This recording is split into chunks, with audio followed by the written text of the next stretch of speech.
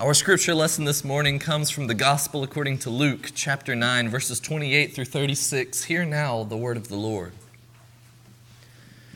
Now, about 8 days after these sayings, Jesus took with him Peter and John and James and went up on the mountain to pray. And while he was praying, the appearance of his face changed, and his clothes became like dazzling white. Suddenly they saw two men, Moses and Elijah, talking to him. They appeared in glory and were speaking of his departure when he was about to accomplish at Jerusalem. Now Peter and his companions were weighed down with sleep, but since they had stayed awake, they saw his glory and the two men who stood with them. Just as they were leaving him, Peter said to Jesus, "Master, it is good for us to be here. Let us make 3 dwellings, one for you, one for Moses, and one for Elijah," not knowing what he had said. While he was saying this, a cloud came and overshadowed them, and they were terrified. And they entered the cloud. Then from the cloud came a voice that said, "This is my son, my chosen. Listen to him." When the voice had spoken, Jesus was found alone. And they kept silent and in those days told no one of any of the things they had seen. This is the word of God for us, the people of God, and together we say, thanks be to God. You might have heard me tell this story before, but it's really one of my favorite experiences in my entire life. Just after graduating college, my wife and I, we were able to go on this trip to the Holy Land, to Israel. And it was just a phenomenal trip. We went with one of our New Testament professors who once lived in Israel, studied there, and one of our pastors at the time. It was just, a magnificent experience. One of the countless stories from there that I could bring up, but one of the most memorable experiences from that time being in Israel was when we went to the town of Bethpage.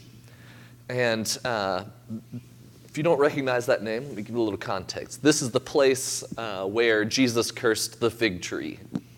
We were at this place, and it's a place just outside of Jerusalem. It's kind of on a hilltop, and if you're standing there, you can kind of look to the right, and you can see Jerusalem kind of slanting up this hill.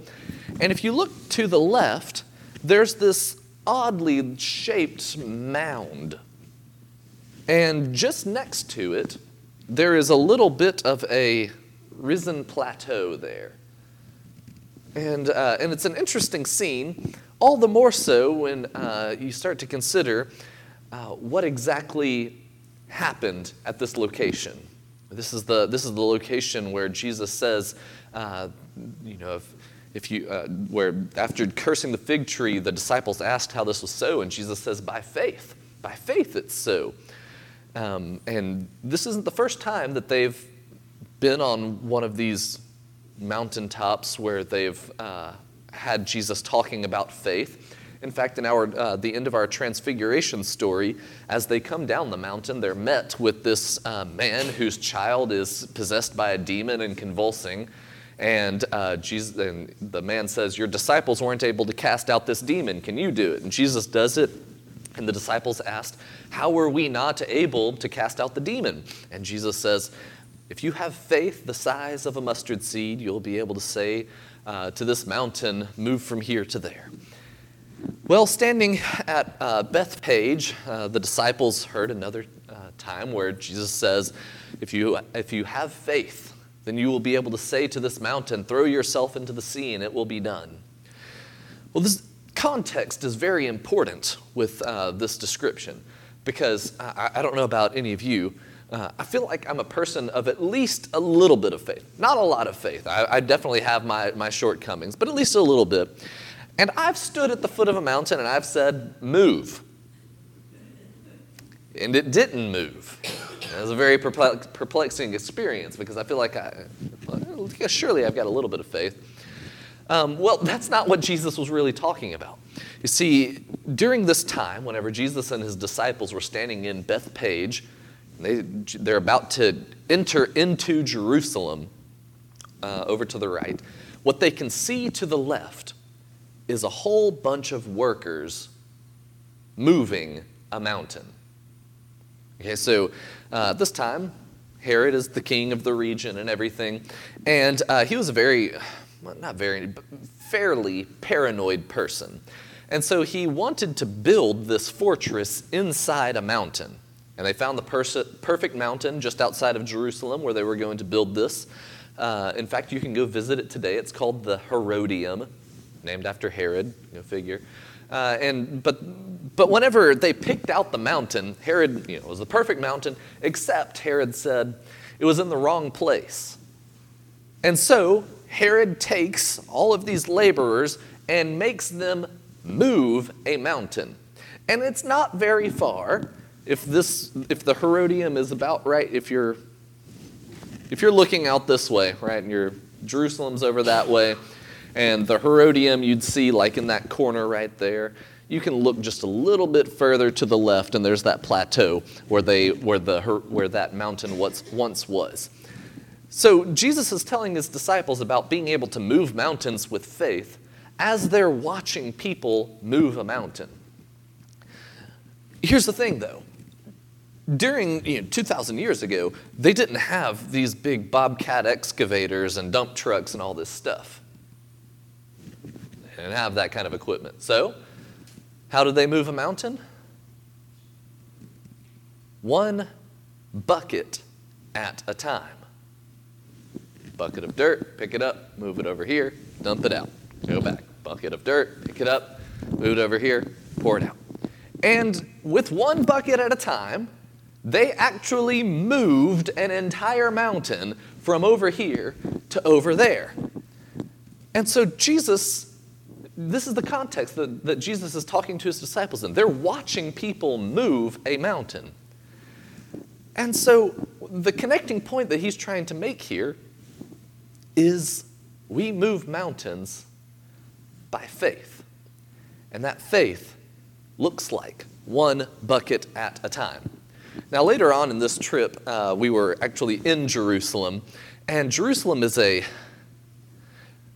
it's a fascinating city, but it's a little tense.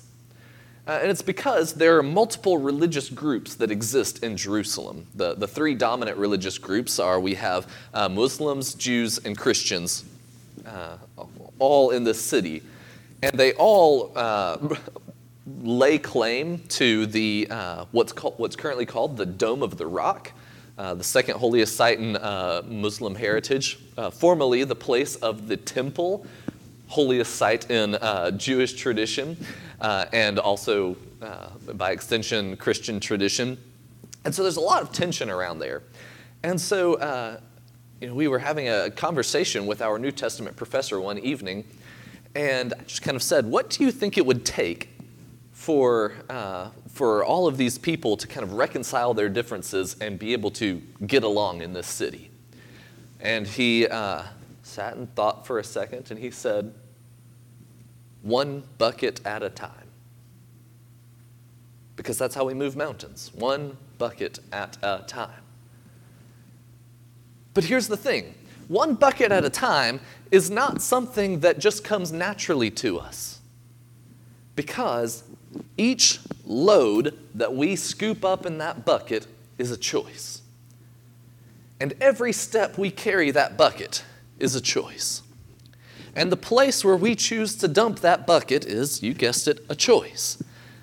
And so it's a moment of intentionality, followed by another moment of intentionality, followed by another moment of intentionality that it takes to move mountains like this. Right now, our world is seeing another one of those conflicts with Russia invading Ukraine. There's no doubt this action should be condemned on all fronts. There's absolutely no reason for this happening. And people ask, what would it take for there to be actual peace in the world? You'd think we'd get over this whole war thing. For whatever reason, we haven't. Well, it's because it takes one bucket at a time. And it takes a lot of people being willing to choose one bucket at a time, and then to intentionally choose to take that bucket from one place to the next, to carry that their entire lives. This right here is the metaphor, if you will, for our faith. Faith, If you remember, the first Sunday of February, we started talking about faith as an intentional choice. Faith is something that we have to choose. It's not just something we naturally have. It's not something that we possess, and once we have it, it's never going away. Faith is something that we choose. And then last week we talked about how faith is something we choose each and every day. You have to wake up the morning of every single day and say, I choose faith. And to get through that day based on that choice. Well, I'll tell you now, it goes a little bit further than that. Faith is a moment-by-moment choice. And it's a choice that we make constantly. Every single action we do, we have the opportunity to consider it an action of faith or an action of selfishness, an action of disregard, what have you. Every single one of these choices is a choice made with the possibility of it being a choice of faith. And last week, I brought in the whiteboard. I don't have it with me this week, so there wasn't much to draw. But brought in the whiteboard, and we did Maslow's hierarchy of needs, right? And we talked about how faith is set up to change our focus from being on our needs, my needs, to being on communal needs, everybody's needs. And it's very difficult for us to be able to say, okay, now I've got to think about all right, Mobile has a population of several 100,000 people. How do I start choosing all of those people's needs? And then, we get into the global population of over 7 billion people. There's absolutely no way I could ever conceive of that. We're not supposed to. But just consider, oh man, I should have brought the whiteboard in here. Could have drawn this out. But just consider that you are one person and you care for 2 other people's needs. And then those 2 other people go and care for 2 other people's needs. And then those 2 other people go and care for 2 other people's needs. And we start seeing how these moment-by-moment choices start to expand out across the globe. If we were just willing to care for a little bit more. But here's the thing. One person doesn't move an entire mountain bucket by bucket. It takes many people with many buckets moving a mountain. And so, yes, caring for the world's needs is an enormous mountain that you or I would never be able to accomplish alone. But that's faith. In a moment-by-moment choice, it's not meant to be something that we do alone. That's the whole reason for the church. We're a community of faith, right? That's the church. And as the church, we're not meant to just be isolated in our faith, but rather for our faith in those moment-by-moment decisions to acknowledge there's something more than just what I want. Peter has to face this conflict whenever they're on the mountaintop with Jesus. Peter, James, and John get welcomed up onto this mountaintop where Jesus is praying, and suddenly he's transfigured. Somehow his face changes. Don't know what that means. That sounds terrifying. Did it morph into a different shape, or is it just glowing? What's going on? I don't know. All we're told is it changed, and the clothes he's wearing start glowing. They're radiant, whatever that means. And then all of a sudden, 2 dead people show up. And not just any dead people, but some really dead people. Thousands of years old dead people show up. And that's also kind of concerning because now they're all talking together and it's like a normal conversation. And we're not sure how much time has passed, but it's enough time for Peter to not really be sure what's going on. He's trying to figure out what on earth. And so just before Moses and Elijah are about to disappear, he says, "This is pretty good. Let's take a moment. Let me build us some tents," which, by the way, the Greek word here is tabernacles. meant to represent the tabernacle that the Jewish people traveled around with that held the Ark of the Covenant. Let us build some tents for one for you, Jesus, one for Moses. Can't believe I just said Moses. One for you, Elijah. Oh my gosh, Elijah's here too.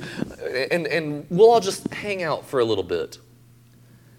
And at that time, Jesus says, Moses and Elijah disappear, and there's this great cloud that shows up, and they're all enveloped in it. And the voice of God calls out, "This is my son, the chosen one.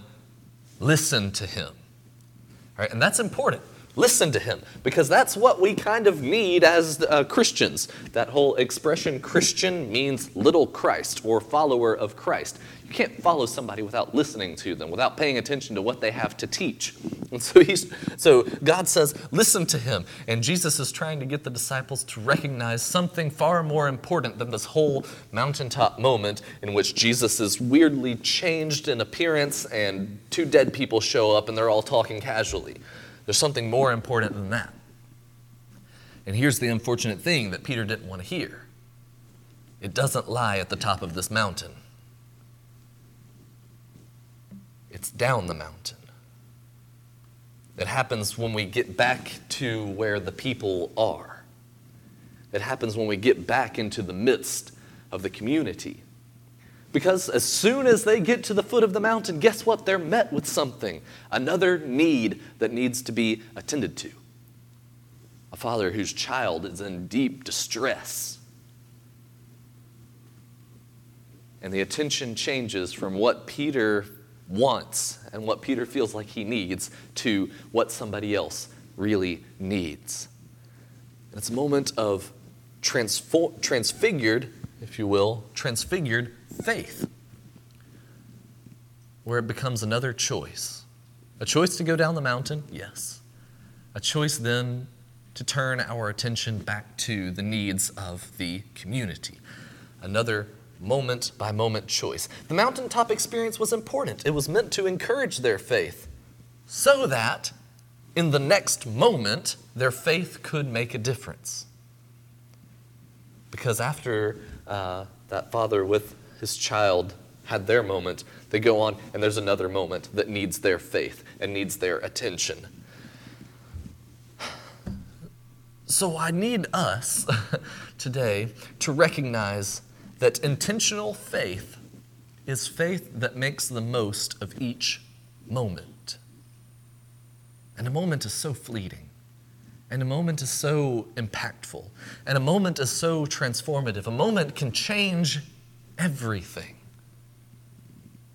Our entire world can be built up in a single moment. Our entire world can crumble in a single moment. That's all it takes, is one of those moments to change everything. But we need to understand what makes those moments so powerful. Can anybody guess what makes those moments so powerful? Mountaintop experiences that inform our choices. Our choices make those moments so powerful, so impactful, so life transformative.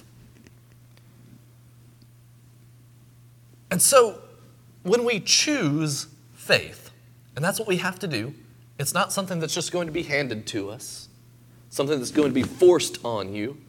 It's not going to be something that, I found faith whenever I was a child and it's just with me forever. It's something that we choose each and every moment. When we choose faith each moment, then we're able to work toward a transformed world. When we choose faith at each moment, we shift our focus from simply our needs to the needs of a community, to the needs of the people, recognizing that I'm not the only one in this world, and recognizing that we're better together, and recognizing that if my neighbor's needs are met, then my needs are equally met. Did you know that we would have a much healthier community in our world if we actually just gave money to people who are poor? That it would resolve hundreds of issues in our community if we just gave money to people who are poor?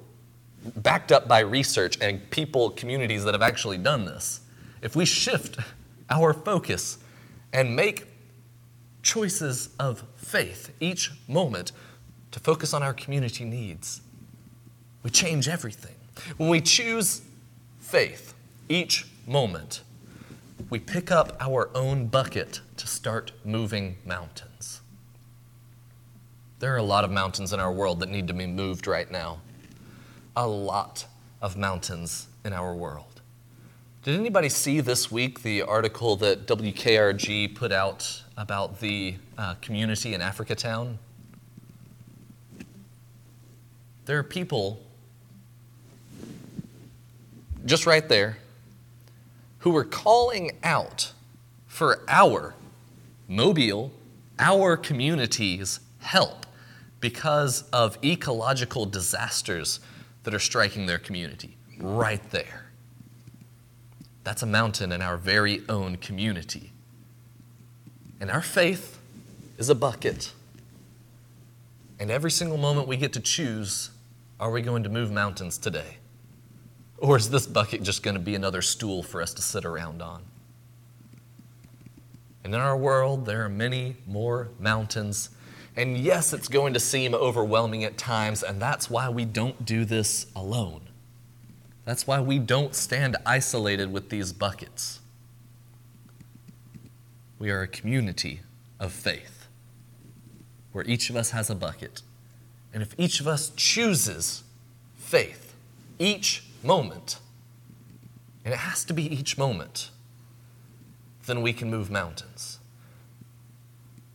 But it has to be each moment that we choose faith.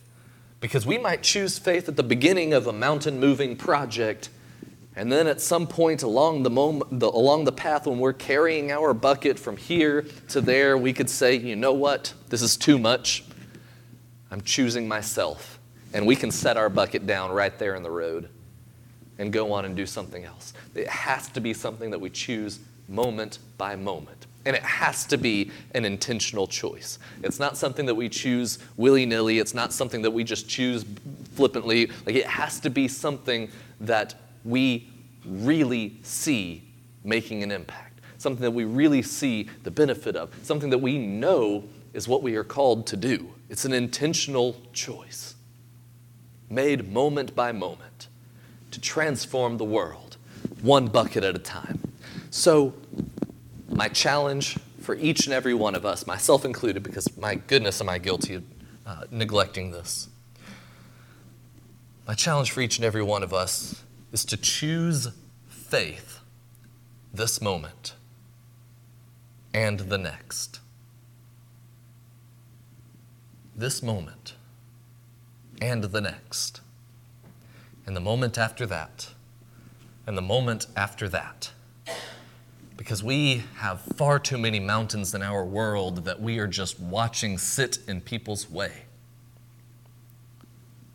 We are watching people crushed under the weight of these mountains. And we have our bucket of faith, and we simply sit around on it. It's time for us to choose faith this moment and the next and start moving mountains. Let us pray.